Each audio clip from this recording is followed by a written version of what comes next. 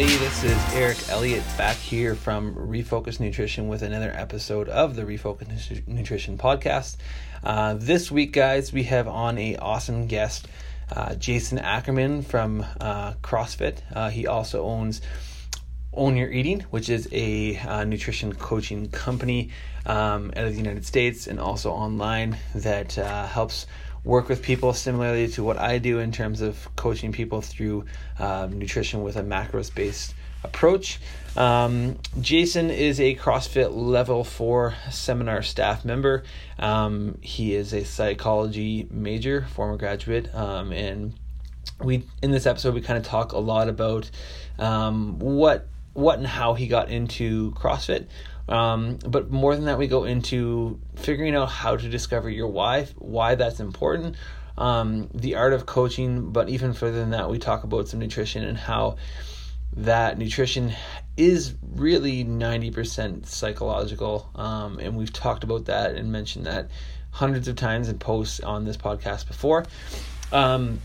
With that being said, too, guys, it's May 26th, and that is the end of the CrossFit Open. So after 5 weeks of grueling workouts, especially 19.5, which was a ton of thrusters and a ton of chest to bar, we're officially done this competition. And it was fun. It's the same as every Open. I was happy to get through 5 weeks without having to redo any workouts or being hurt or anything like that. I think I'm still in a really good spot when it comes to recovery and everything like that. So that was my goal. I know you guys had tons of different goals, so share them with me and talk to them. Now is the perfect time of year if you're into CrossFit to figure out what's next, figuring out what your goals are, because that Open is really a test. It tests you what you're good at, what you're not good at. So for myself, I know that aerobic conditioning and so like that 20-minute time domain, basically anything over 12 minutes is kind of grueling for me. That 20-minute time domain, but also strength overhead is going to be my biggest limiters going forward, as well as like gymnastics movements are relatively good for me, but toes to bar and high volume toes to bar are going to be something I need to work on as well. So that's something that I know I have to build and program around over the next foreseeable 6 months to the year to make sure that I'm limiting those holes and making them my strengths as we go forward. So without further ado, guys, I'm going to take it to the Jason Ackerman interview, and we'll see you guys again next week. And we're back, guys, with Jason Ackerman. Jason is a CrossFit Flowmaster. You're on the Level 4 team as well, running seminars as well, I think, right? If that's right, Jason? Yeah, the verbiage was a little bit off, but I guess the point is I work for the CrossFit seminar staff. Yeah, and he runs a lot of the seminars that go on. How many seminars? Like I think a lot. The first time I ever heard of you was, like I said, last year on the CrossFit HQ podcast, which is no longer running. How many seminars are you up to now? Do you know? I think I've done right around 200. It's hard to keep perfect track, but I probably do 35 to 40 a year for 7 years. So somewhere around 200, which is meeting a lot of people. Yeah, I'm sure. And over those times, like there's plenty of people that come up to you a second time and they're like, "Oh, I met you at so and so," and then you're like, "I don't remember anything about that time." I get a lot of, "Hey, you were my coach," and I'm always excited to meet them, or I recognize a lot of people. Like if we're at Wodapalooza, like they look familiar, but I can't pinpoint where they're from. Almost always, I did their Level 1 or Level 2. For sure.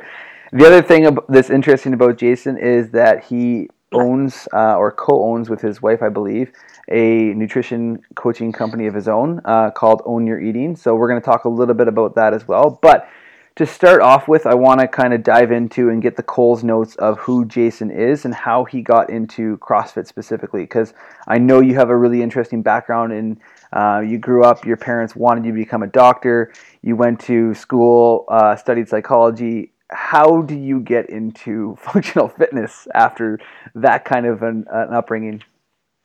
Well, you really did learn a little bit about me, so thank you very much. I appreciate that. Like you said, my intention was never to be, 40 years old, still involved in fitness.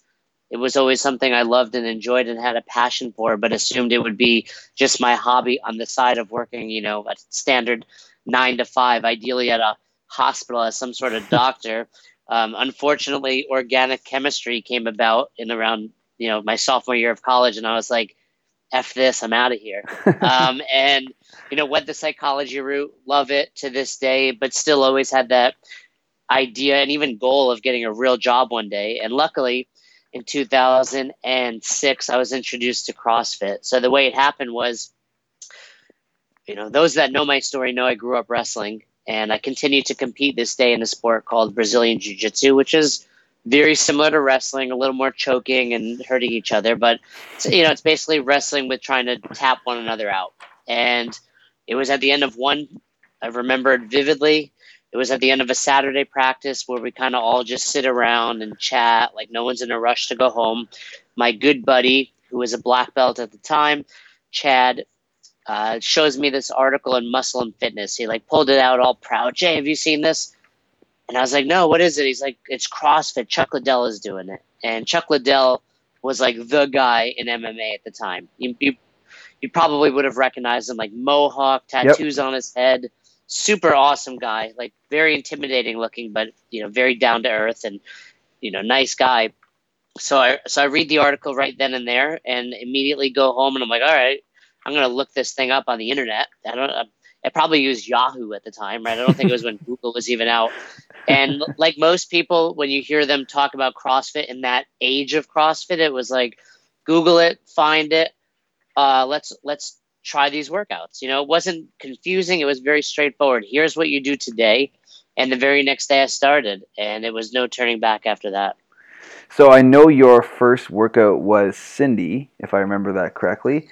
Yeah. What were your first thoughts after hitting Cindy? Because that's a tough workout, and there's a lot of people that might try Cindy their first time, even today, and don't have all of the movements. So tell us a little bit about your first instinct or first passion with that workout, because you went all in after that. All in. So, you have to understand where I was training. I was managing a gym called the Court Club.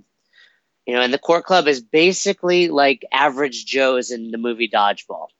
The building was built in 1978, and there had been zero renovations or updates to it. I mean, it was like a time machine to the 70s. Shag carpets, lime green tiles in the bathroom, a lot of old naked men in the locker room.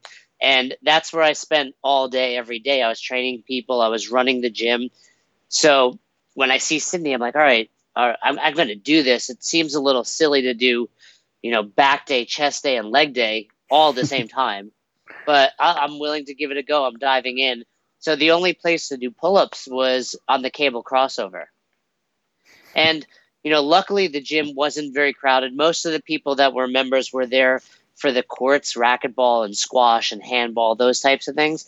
So the Nautilus area, as they called it, was never very crowded. So I didn't really have to contend with anybody. But those that were in there were like, what's this lunatic doing now? Because they've known me for a few years, and I would always, try some new things.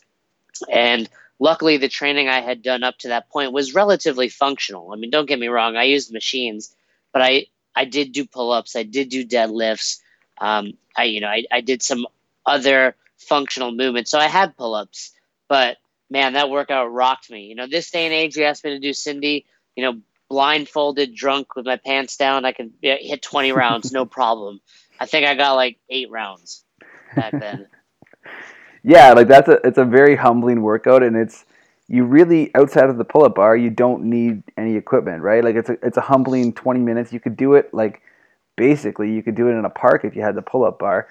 So, after doing your first workout and kind of getting into it a little bit, when did you know that you already had a fitness career, more or less, you were making money and that was your livelihood? When did you decide that CrossFit was going to become your thing? Well, it was right around that time that I was really looking for an exit from the fitness industry. It was 2006, and I had graduated college in the year 2000 and slowly worked my way towards my master's, which I finished right around that time. And I was like, all right, I'm sick of, I love fitness, but I'm sick of living paycheck to paycheck. I was living in this basement apartment in Albany, New York, where, it was embarrassing to bring my friends over. I had no money. And I was like, I need to get a real job. Like I gave this a go. It's time to move on.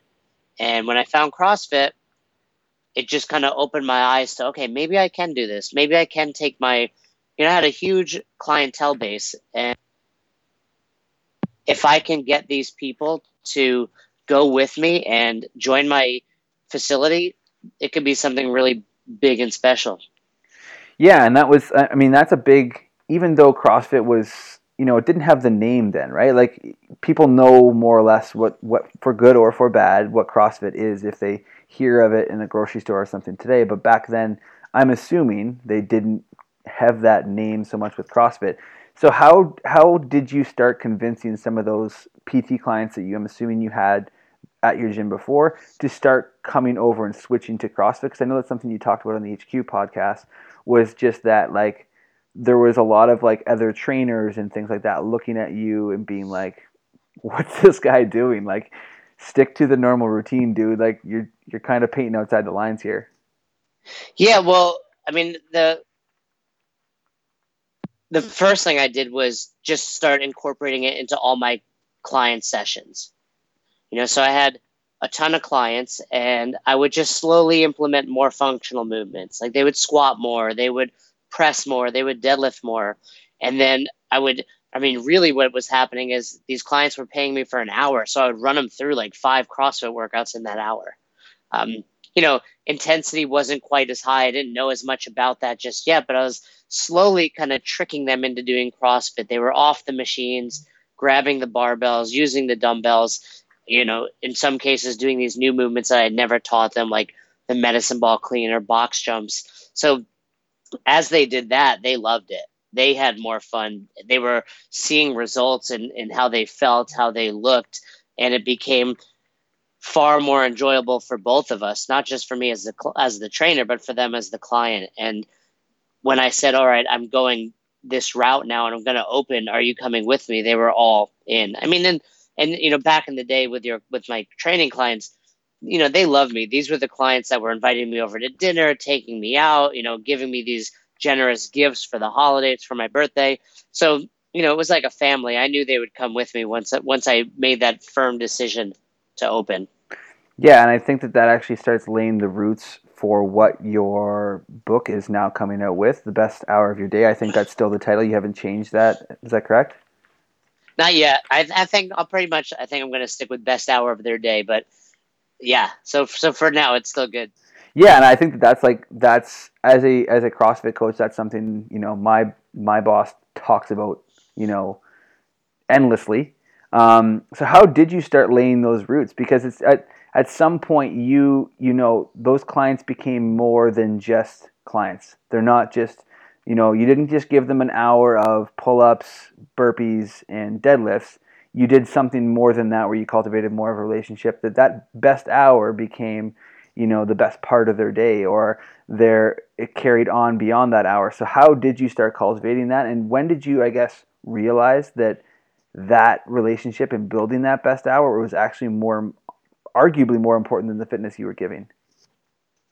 I write about it in the book, and I think that was just something, luckily, I was gifted with at a very young age. I don't know where I got it from, but, those clients that opened Albany CrossFit with me were, so to paint a better picture, when I graduated in 2000, I was living in Albany, New York, which is very much, a dreary college town, and once you leave that area, which most people do upon graduation, you're kind of like a local and you need to figure out life. And because I was working so hard, I was getting up at 4 a.m. and getting home at 11 p.m.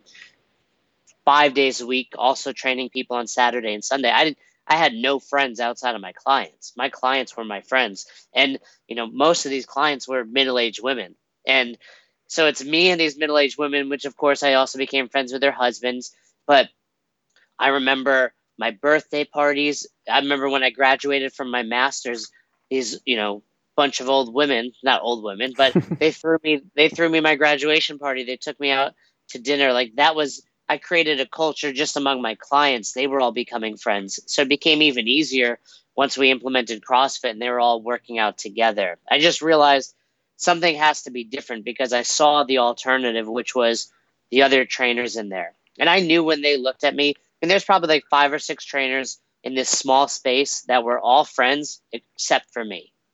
And it wasn't my doing, it was their beliefs and their thinking that I'm kind of different, and their clients are wondering why can't they train like I was training my clients. So it was their beliefs that I'm doing something wrong rather than looking at me and saying, well, what is he doing right?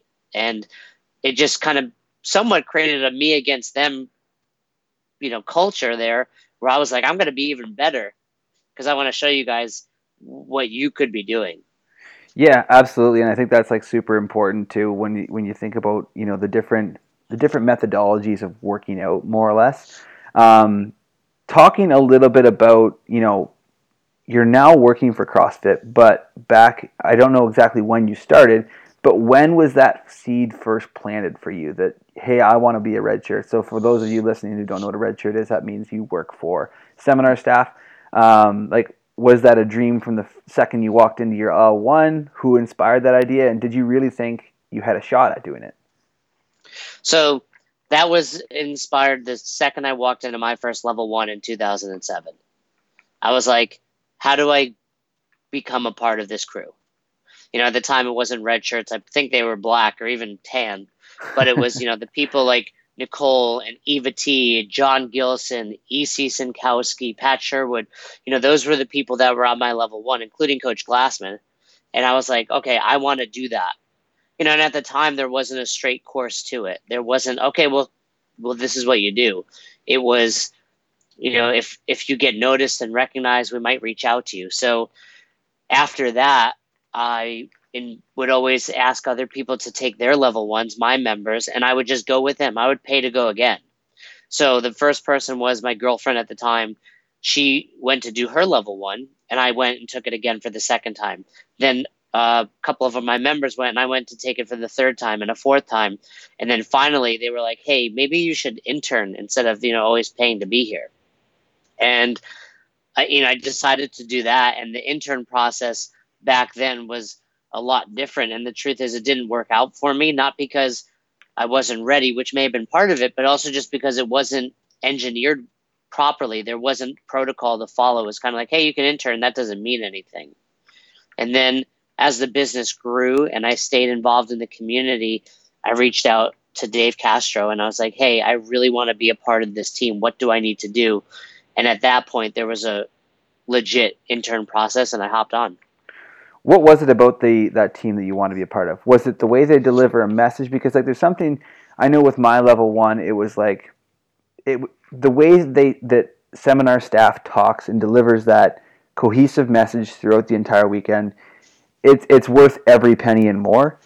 Is it that, or what captivated you so much that you said, you know what, it's like I'm paying thousands of dollars just to keep going back to these things. It's not a great financial decision, but like I have to be there. What was that? It was just like you said, it was just that energy and the passion behind them that made me want to be a part of it. And, at the time I wasn't really a part of anything. I was a part of my jiu-jitsu team, but that was really it. And I was like, I need to be a part of something bigger that's going to have more impact on more people and help change them. And that was why I said, okay, this is it. Seeing the energy that Coach Glassman was bringing to every lecture and watching the coaches, I just loved it. And I can't express it well in words. I just knew I had to be a part of that. And it was funny because I went to so many seminars that I was basically able to spout off the lectures as they would happen. I remember one time Todd Widman was giving the technique lecture, and he was like, who knows what intensity is? And I was like, the independent variable most commonly associated with favorable adaptation. And he was like, who the fuck are you? And I was like, this is my 6th seminar. I know that, easily. And, it was at that point that I was like, this is even cooler. Yeah, that's awesome. That's a really cool story too. So when it comes to the level 2 seminars, one of the things that I know Austin talked about on my podcast a couple weeks ago was the idea that we should, as coaches, always be trying to educate, entertain, and inspire. So like the idea that there's three different components to that, right? Because like some people, you're going to be educating them on movement, nutrition, whatever it happens to be, lifestyle. But the other two things too speak more to the less of the fitness part and more to the lifestyle, and also just more of the like entertainment and best hour of your day part. So how do you juggle all of those three without being just like a drill Nazi and doing functional drills that are going to get them better at fitness, but also doing the other ones that are entertaining and inspiring? Because obviously, if you've been wearing a red shirt for 7 or 8 years now, you've done the educate part. You've obviously, as we talked about, done the inspire, and you've entertained for that long. So how do you master that tool?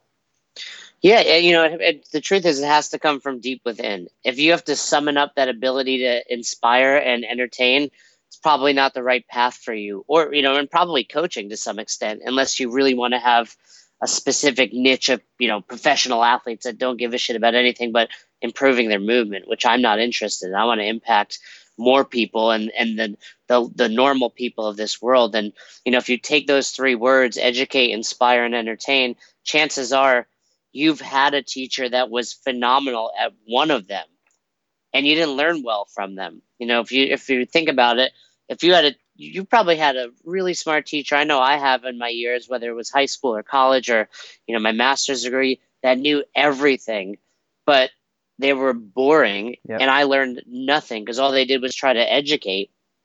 But I can go watch, I can watch a comedian on Netflix and be highly entertained and learn nothing.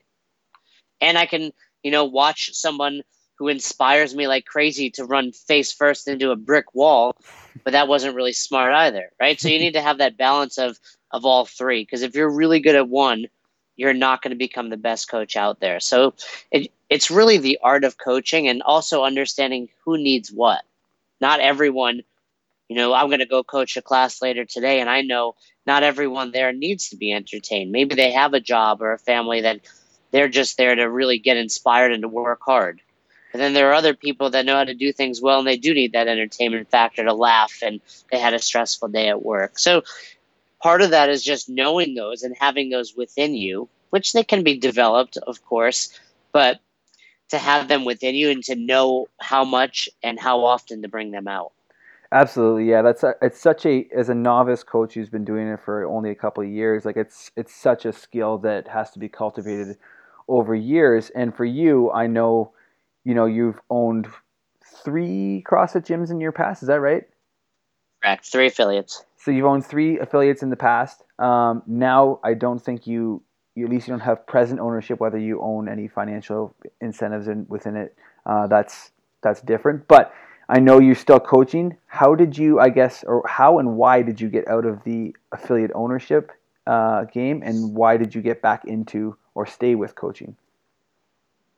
Getting out of the affiliate ownership was just a unique time in my life. I, owned 3 affiliates, 2 of which I owned at the same time, and then the third I opened after I sold the first 2. But that first one that I opened in 2007 was in that building that I referred to earlier, the Court Club, and I kind of got limited on growth. I went from opening with 1 racquetball court, which is 800 square feet, 20 by 40, and then ultimately expanding to 5 courts and even paving an area outside in which we can use in the nice weather. So I really expanded, and I was at a point where I wasn't able to expand anymore. There was just no room for me to grow. And I told the owner that I was going to probably have to look elsewhere to take the business. And he didn't want that. He enjoyed the members that were coming in and, of course, the rent that I was paying. And he said, well, what if we bought Albany CrossFit from you? Which had never crossed my mind. I never anticipated that being an option. So after a little bit of negotiation, we came to a price, and I was like, all right, that's what we're going to do. And, so it wasn't necessarily like I sought that out. It just kind of fell into my lap. And I had my other affiliate at the time, and I was like, I'll focus on that. And just so happened that right at about the same time that was going down, my business partner there and I were butting heads, and it just became a stress in my life that I didn't want anymore. And I offered for him to buy me out, which he did. So I went from having these 2 affiliates to none in a matter of 1 or 2 months.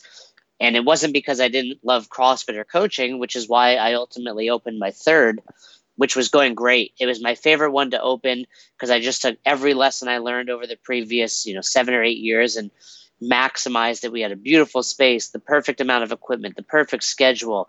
Everything was going well. And then I just hit me. I was like, I want to move. I want to get out of New York.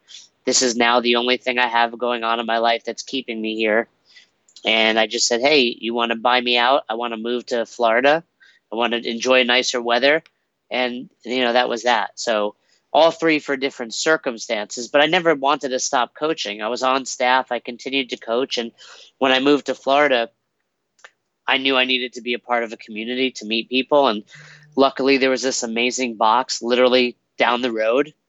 And they gave me an opportunity and a chance to coach for them.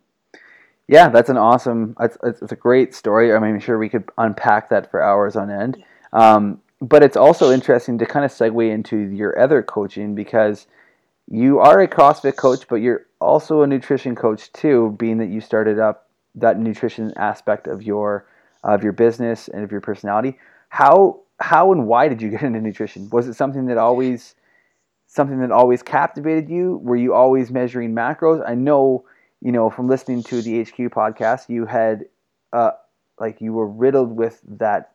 I don't want to call it body weight dysmorphia, but you were like fixated on that weight, right? Because you had to make weight for wrestling, and you instilled that within yourself as a young kid, and obviously that carried beyond that point, and now you're helping people with that aspect of life and their fitness as well. So why did you get into nutrition? I get this question on almost any podcast I've been on. Why'd you get into nutrition? And the truth is, if you're coaching someone, you should be into nutrition, right? Yeah. So it wasn't as if, the light bulb went off. I'm like, well, shit, I got to get a new job. I got to start coaching nutrition. It was something I had been doing all along. It was just that, for the first time in my life, it was actually working for me. So I couldn't stop talking about it. And people just kept coming up to me and asking me what I was doing. So all the while I owned affiliates, it was like, hey, I promoted paleo, I promoted the zone. We did Whole30 challenges. I was always focusing on nutrition. I just never bought into it. I never, and I'm sure my members didn't buy into it as much because they would look at me and, like you said, it's body dysmorphia. Was I fat? Was I obese? Absolutely not. But was I happy with what I saw in the mirror? No. But it was probably enough that my clients and my members were like, well, I don't want to ask Jason about it because he doesn't care about it. Yep. But it was always there. And it was, once it really impacted my life, I was just, it's like they say about CrossFit or being a vegan. It's like, you won't shut up about it. It was the same thing with nutrition. It was like, I'm going to tell everybody what to do. And anyone that would listen to me, I would set them up with macros and I would get them going. And ultimately they would be successful. And more people just kept asking me about it. Yeah, and I think that's a super awesome story to start off with. I totally agree with you when it comes to whether you're training someone. Like, if you look at the CrossFit pyramid, I mean, I feel like working where I work, I often reference this every single day, but at the base of the pyramid is nutrition, right? So like, if we're not talking to people about it, I think we're doing people a disservice when it comes to their fitness and life goals as well. I heard you say, or maybe it was Savon saying on that podcast, that you can eat 3,000 calories if you're not an idiot. Why? I don't know that I said exactly that, but I think I said, one of the biggest mistakes I see with people is they're not eating enough. Yep. 9 out of 10 people that I talk to for the first time are significantly under eating, can't lose weight, don't understand why. I don't think someone should listen to this podcast and be like, well, Jay said eat 3,000 calories, so that's what I'm going to do. It took me a long time to get there, but anyone listening can correct their metabolism. For most people, if you're listening to this, their metabolism is just deranged. Whatever you've done your entire life has done that to you. For me, it was growing up wrestling and making these significant weight cuts. For my wife, it was, going on fad diets of restriction and then overdoing it. So regardless of where we've been, we've messed things up. And if we start understanding how much nutrition we need on a daily basis, you can improve that metabolism and ultimately get to the point like I did, where I went from eating 1,900 calories to 3,000 calories. Yeah, and I think that when I talk to my clients specifically, like, not only is the metabolism better, you feel better, you sleep better, all that kind of stuff. But I think if you follow Jason on Instagram, you'll see one of the other benefits of having 3,000 calories is that you're more flexible. You can fit a lot more things in. I think on your actual logo is a donut, if I remember correctly. That is correct. So, like, talk to me about the benefits of being a flexible eater when it comes to that. Just because, as I always say, it's hard to fit a Dairy Queen Blizzard into 1,900 calories maintenance, right, without gaining weight and also having the rest of the nutrients to be healthy. Yeah, I mean, that's a big misconception about flexible eating. Hey, you guys just eat whatever you want. And that's not the case at all, especially when you're first starting. When I first started, like I said, my first set of numbers were based on 1,900 calories, calculation I found online, which included about 180 or so grams of carbohydrates.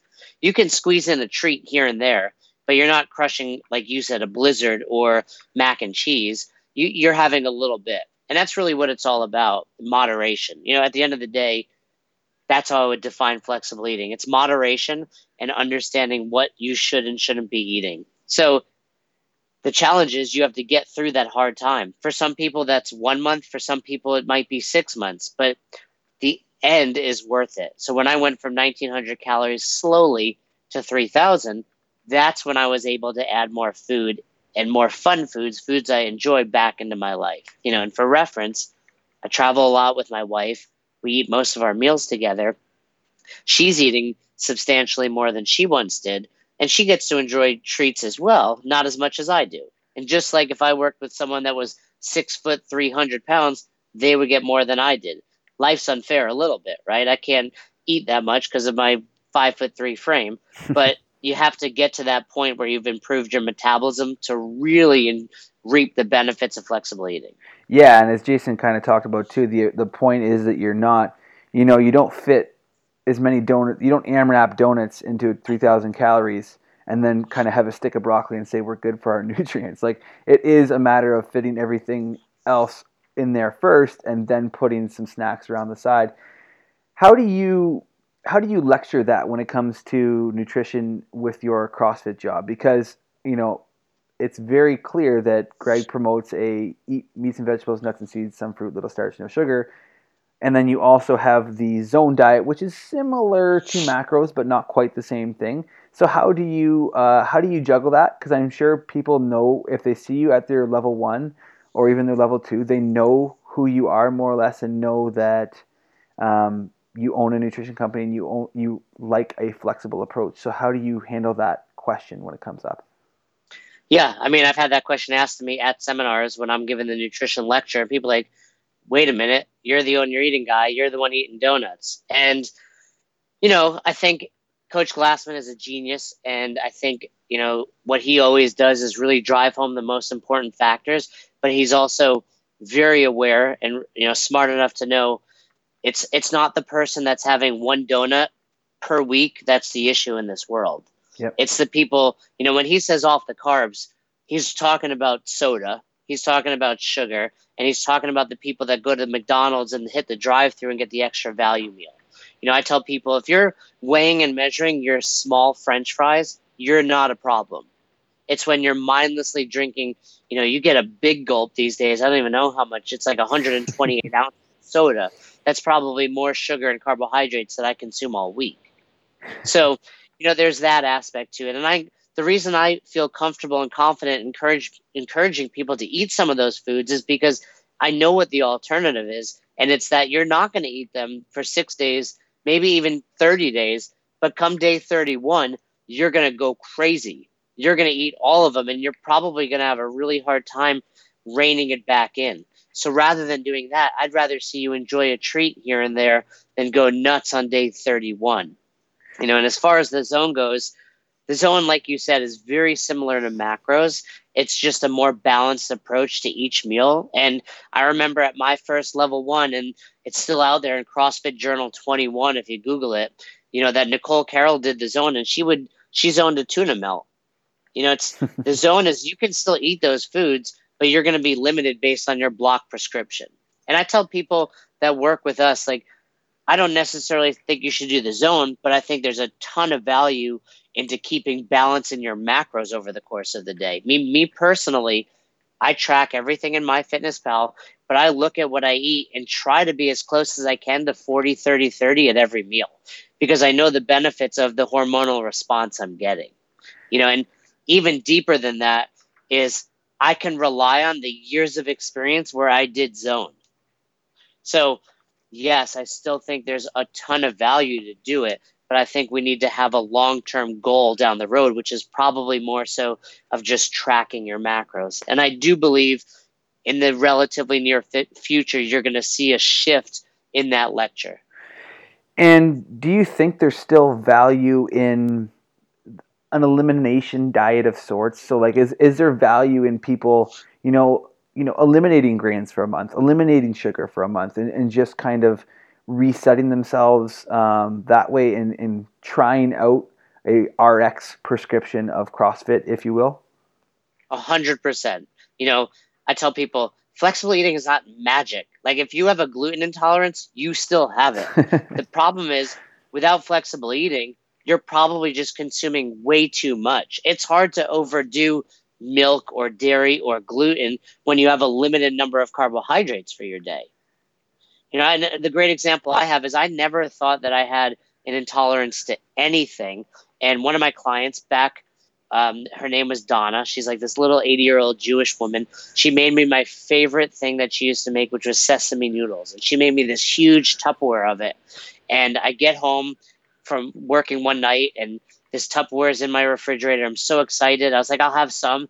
I finished the entire Tupperware, and the next morning I woke up in hives, covered in hives. I was like, shit, I got bed bugs. I thought I had bed bugs, and I realized, no, I just had so much gluten that my body hit me. It had never happened before, and it's never happened again. But yes, if you have an intolerance, you still have that, and there's a lot of benefit to eliminations. And we work with people that have autoimmune issues or that just want to see if they can become healthier, improve their blood markers, their biomarkers, that we encourage that. My wife and I were just talking this morning that we're going to do 30 days of plant-based eating just to test it out. If you're not testing things, you're not growing, you're not really going to make yourself thrive, because if you're always just relying on what's worked for you, you don't know if there's something better out there. Absolutely, I couldn't agree more with you. Like, even if you don't think yourself as doing a vegan diet in the future, if someone comes to you as a vegan or a vegetarian, it's hard to provide advice if you've never even at least tried it, like at least sampled the idea. I only have two more questions for you, Jason. I want to respect your time. One of the last questions I heard this from you, I think, on that podcast, and it was very interesting. I support it 100%. You said 90% of what I do in nutrition is mental. You're a psychology graduate. Obviously, you use some of that today. Explain that statement. Why is it so mental? Anyone listening to this podcast knows what they should do with nutrition. Yep. Anybody. Anyone that walks into a CrossFit affiliate probably has a good idea. If you don't know what you should be doing perfectly, you certainly know what we shouldn't be doing. And chances are, if you're listening to this podcast and you're listening to me talk, you know what you should be doing, and you do the wrong things anyway. Mm-hmm. How many times I could tell you, I couldn't begin to quantify how many times I woke up with a tremendous hangover and said to myself, I'm never going to drink again until next Saturday when I do it again. Yep. Right? So we've done that, and we all know what that is. So my job and what I'm obsessed with helping people with is improving that mental component so they don't want to do that anymore, and so they learn from it. And that's what it is for most people. Most people aren't like, oh, just teach me what foods are healthy and I'll be perfect and I'll go from here. No, most people, it's like, I know what to do, but it's my 3-year-old's birthday party. Or Susie from the office brings in cupcakes every Thursday. Or it's 19.5 on Friday and we're having Friday night lights and we're going to drink some beer. How do I handle those situations? That's what we have to do. And for most people, it starts with having a firm, deep connection to their why, knowing what their why is and why they're doing it. Because if you're listening to this and you think your why is to be fitter or to look better naked, that's not enough. Your why has to be connected to something much deeper than simply having abs in the mirror, or else you're going to get there and feel unfulfilled when you get there anyway, and either revert back or be lost. So you have to figure out what that is. And then once we figure that out, then we can really make some progress. Damn, man, that gave me like chills at the end there. That's so true. Like your Six why. pack? The 6-pack gave you chills? The why definitely, like, that's something that I think a lot of people struggle with and don't sit down in such a busy atmosphere in life these days to figure out why they do what they do, because there's so many people that come to the gym, 5, 6, 7 days a week, give that hour, hope they see results, but don't actually ask themselves why are they putting like 7 hours, which is a lot of time, a week towards fitness. The last question I had for you, Jason, it's the Refocus Nutrition podcast. I got into CrossFit, fitness, nutrition from a journalistic background because I thought that I don't want to say angry, but I thought there's a lot of people that are doing things within the fitness industry that are just, for lack of a better word, wrong. And I'd like people to refocus on something that is going to better their lives in a positive way, and which is why I chose CrossFit, which is why I'm so focused on nutrition. What is one thing you think that people need to refocus their attitudes or mental aspects of their lives on more within fitness and nutrition so that they can get to that end point, whatever that end point is for them? Well, I think it's two things. One we kind of touched on, which is that why. But the second is you need to be grateful. And, that goes to most things in life. But when it comes to nutrition or fitness, CrossFit, you can achieve a whole lot in there. But if you're not fulfilled by that achievement, you're going to be miserable and you're going to be lost. So, for me, it's like, oh, why did I do this? Because I wanted a 6-pack. I was sick of being chubby. I was sick of being the fat affiliate owner. I was sick of looking at my members and knowing they looked better. And when I got a 6-pack, it was like, who cares? Like, this is cool. I'm happy. I feel good. I got myself a hot wife. But now what?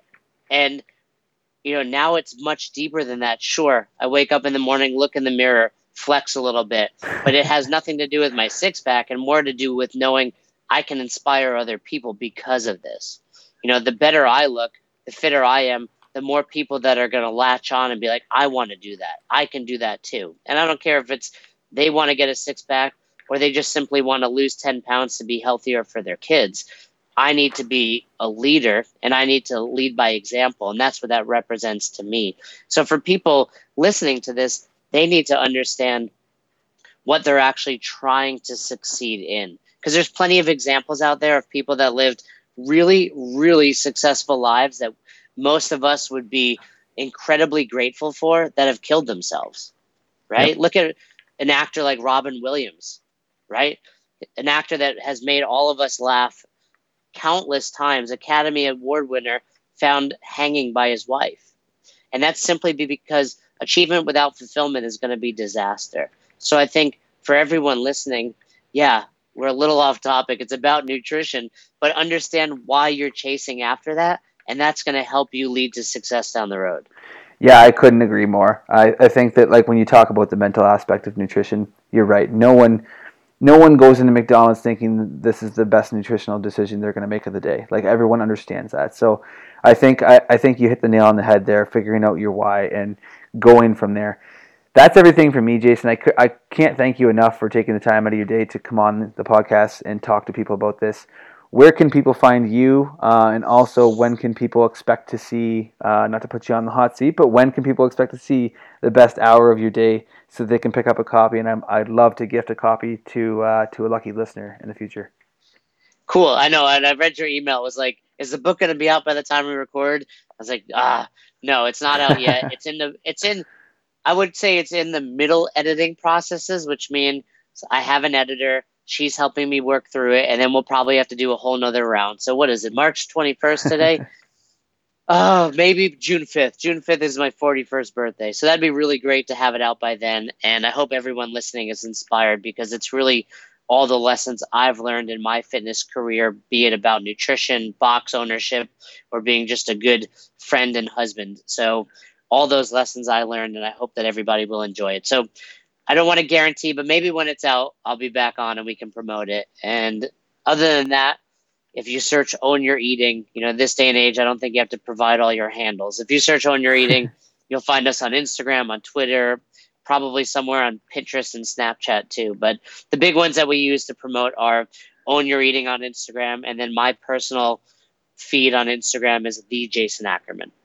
Awesome. Well, thanks so much, Jason. And I definitely would love to have you on the podcast again to go more over your book once I read it. I'm sure I'll just spend that day locked in my apartment and just reading as fast as possible. So yeah, I'd love to have you back on. Thanks so much, and we'll talk to you later. Well, hopefully the book will educate, inspire, and entertain you. I'm sure it will.